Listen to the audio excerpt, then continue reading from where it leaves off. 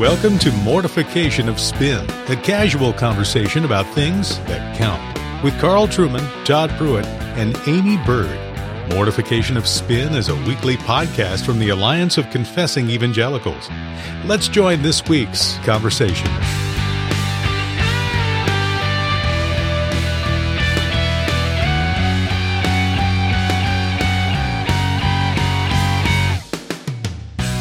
Well, welcome to Mortification of Spin, Bully Pulpit. Today we're going to revisit a topic that we looked at a little while ago when we talked about the nauseating phrase church shopping and how that really spoke of a consumerist and rather inappropriate mentality.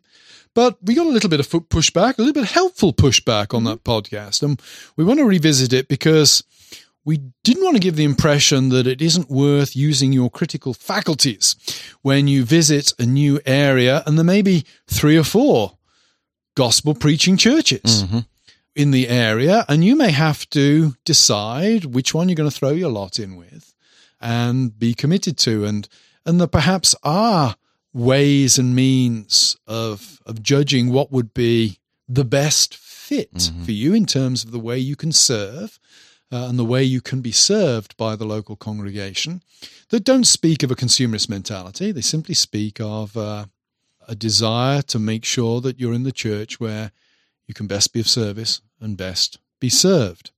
I think the question is, how do we evaluate those things? Because in any community, you're going to have, most communities, you have multiple churches, even very small communities, you're going to have multiple churches. And so you do have to make some decisions. Yeah. And the question is, do I make the decision based upon a church's ability to entertain me, or do I make a decision based upon a church's faithfulness to the word? And the opportunities, perhaps, that it gives me to serve. Right. I mean, my wife and I faced this issue many years ago when we moved to Philadelphia. Of course, Philadelphia is replete with gospel-preaching Presbyterian churches. Right. If you're in an area where there's only one gospel-preaching church, the decision is made for you. If you're in an area where there are a number of gospel-preaching churches, you have to make that decision. Right. And it's the reason why I'm in the OPC is we decided to visit 2 churches. One was a PCA church, and one was an OPC church. And because they were both faithful, everything about them was similar, I threw it open to a family vote. Do we want to be in the PCA or the OPC? And I lost the family vote 3-1. So Carl what Trueman, are you voting, Dad? Carl So Trueman cast a vote. I want everybody to know, Carl Trueman cast a vote to be in a PCA church. I have to say that I've grown in my sanctification since then. I would say the Lord was very merciful to me in my ignorance in delivering me from serious error. Sure, exactly. So what was the rationale behind the members of your family who won the vote? Well, it was actually quite a simple one. The 2 churches, the one church, there were children of our own children's age, and we were concerned that they should have Christian friends of their age. So it wasn't a question of this church is more entertaining than that church, something like that. It was, what's the best fit for the family? And we decided that the church where there were kids that our own kids could connect with on a Sunday was the appropriate choice for us.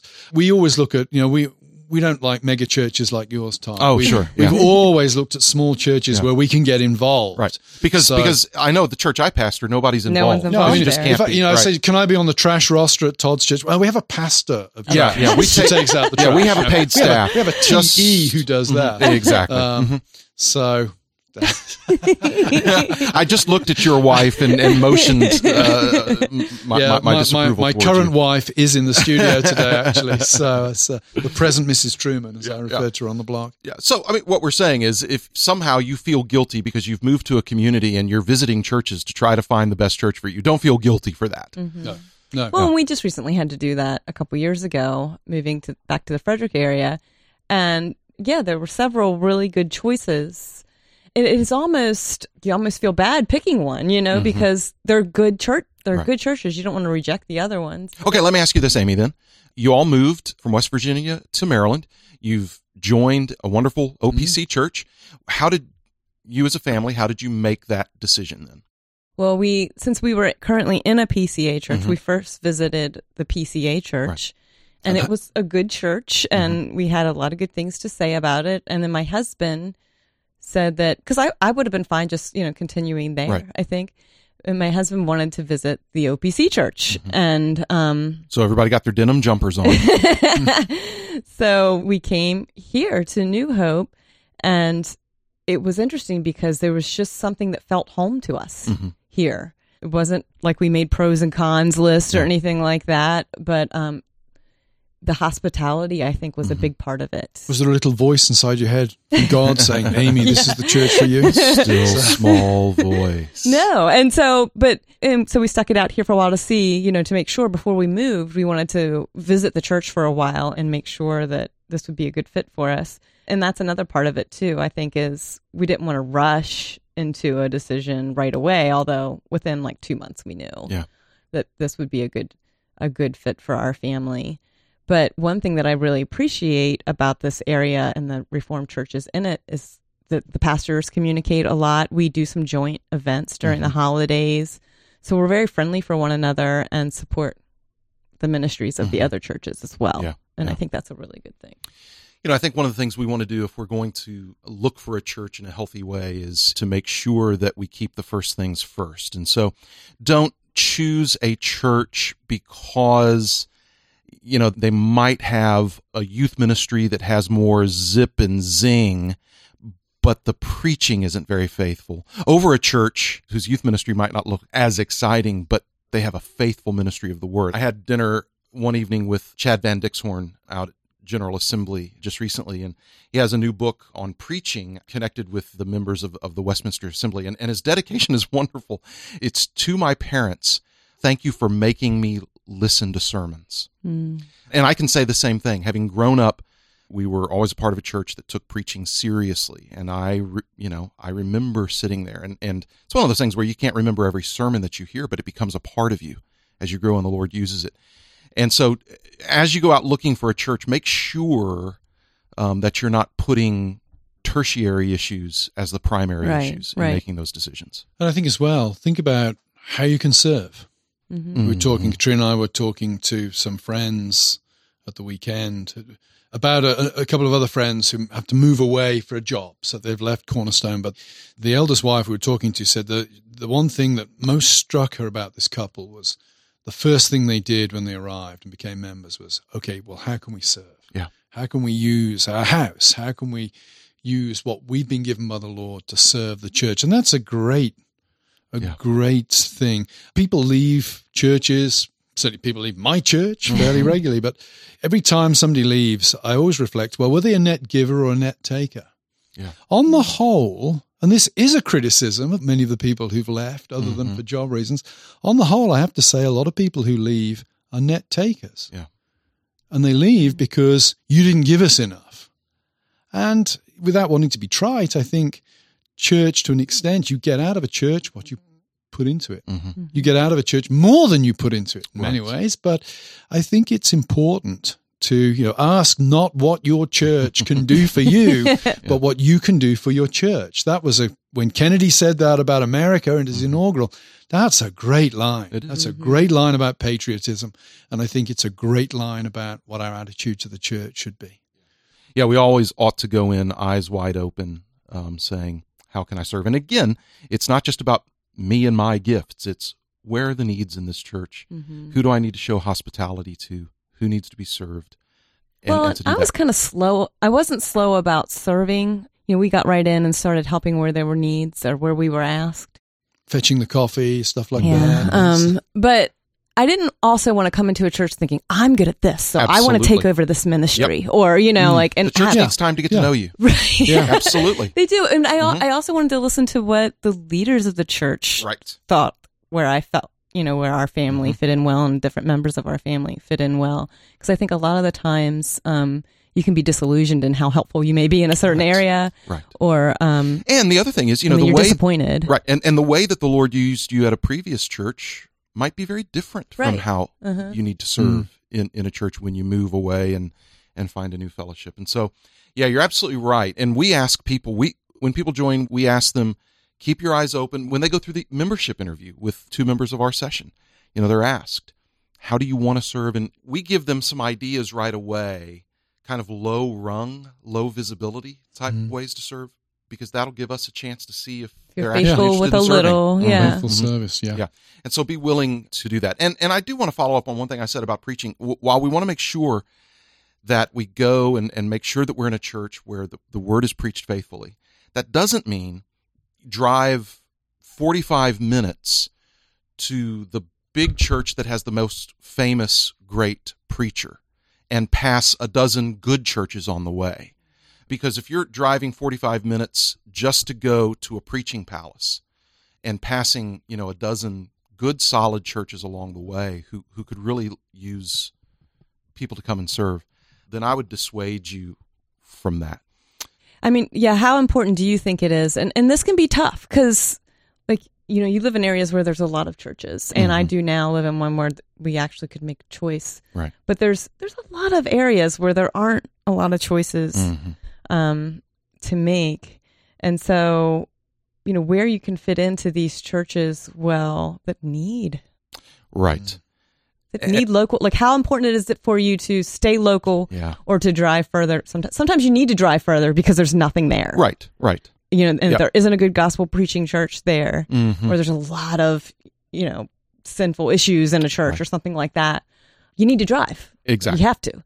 But if you have different churches in your area and you're just going to one that has, the best children's program or the most happening preacher. Yeah. And please don't place unrealistic hopes on a church. So if you go to a church thinking, okay, this is a church of 150 people or 180 people, I'm going to be able to serve there, I really want to help. Well, don't go in with your ideas that you had at the church where there were 3,000 and expect them to start doing those things at a church of 150. I've seen that happen before. It makes everybody unhappy. Don't try to do that. Or think you're going to come in and change something right away about a church. I see that happen a lot too. Absolutely not. And if you want to really discourage your pastor, go in there and begin making lots of demands on all of the new programs you have to start. Because if it's a single staffed church, then guess who's going to have to do all of that junk? He is. And that does not make for a happy pastor. I don't know. Carl might have some experience in that, but I'm just not sure. Anyway. The trash taking out program. Right. But as we search for a church, we won't call it church shopping. As we search for a church, let's learn how to do faithful ways. Keep in mind those churches that are easily within your driving distance so that you can actually know the people around the church and be involved. That's important, and we would encourage you to do that. We do have a free giveaway this episode.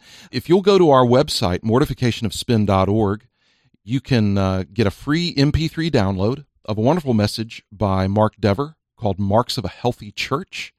And, of course, Mark Dever for years has been doing great work in church health and in recognizing those things. And so if you'll go to mortificationofspin.org, you can feel free to download Marks of a Healthy Church by Mark Dever for free. And as you're there, we do want to remind you that we're a donor-supported podcast, and we would love for you to consider giving for the continuance of Mortification of Spin, because let's face it, can you imagine a world without the Mortification of Spin? I know I can't. So we would love to have whatever help you might want to give us for that. And until the next time, we'll look forward to being with you again. You better shop around. Oh, yeah, you better shop around.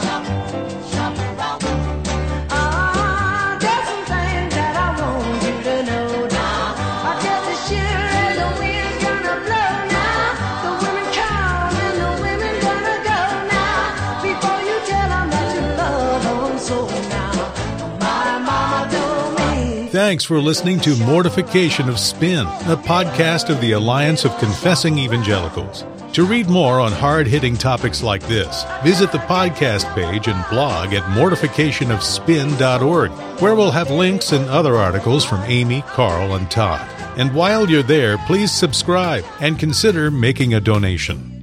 And be sure to listen next time when Carl, Todd, and Amy talk about... It's a brick wall, and it not because anyone's being obtuse, it's just because you're from a very different world, and it can be one of the loneliest experiences for believers, I think. You can grow a church by putting people in a situation where they never have to deal with anybody who's not just like them, except that that's not how the church ought to grow. For a Christian to be obedient and to restrict sexual activity to the bounds of a marriage between one man and one woman means that those who aren't married are, by the world standards, less than whole people. How does the church counteract that kind of wicked mythology?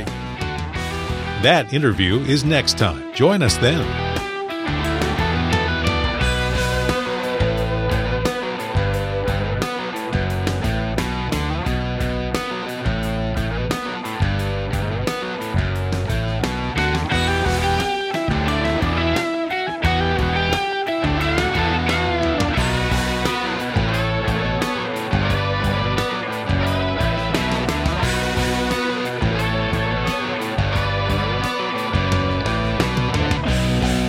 There's some guy in the OPC has our theme tune as the ringtone. It went off during the Deacons Conference. Matt was there. Oh, that's hilarious. We've reached ringtone status. Wow.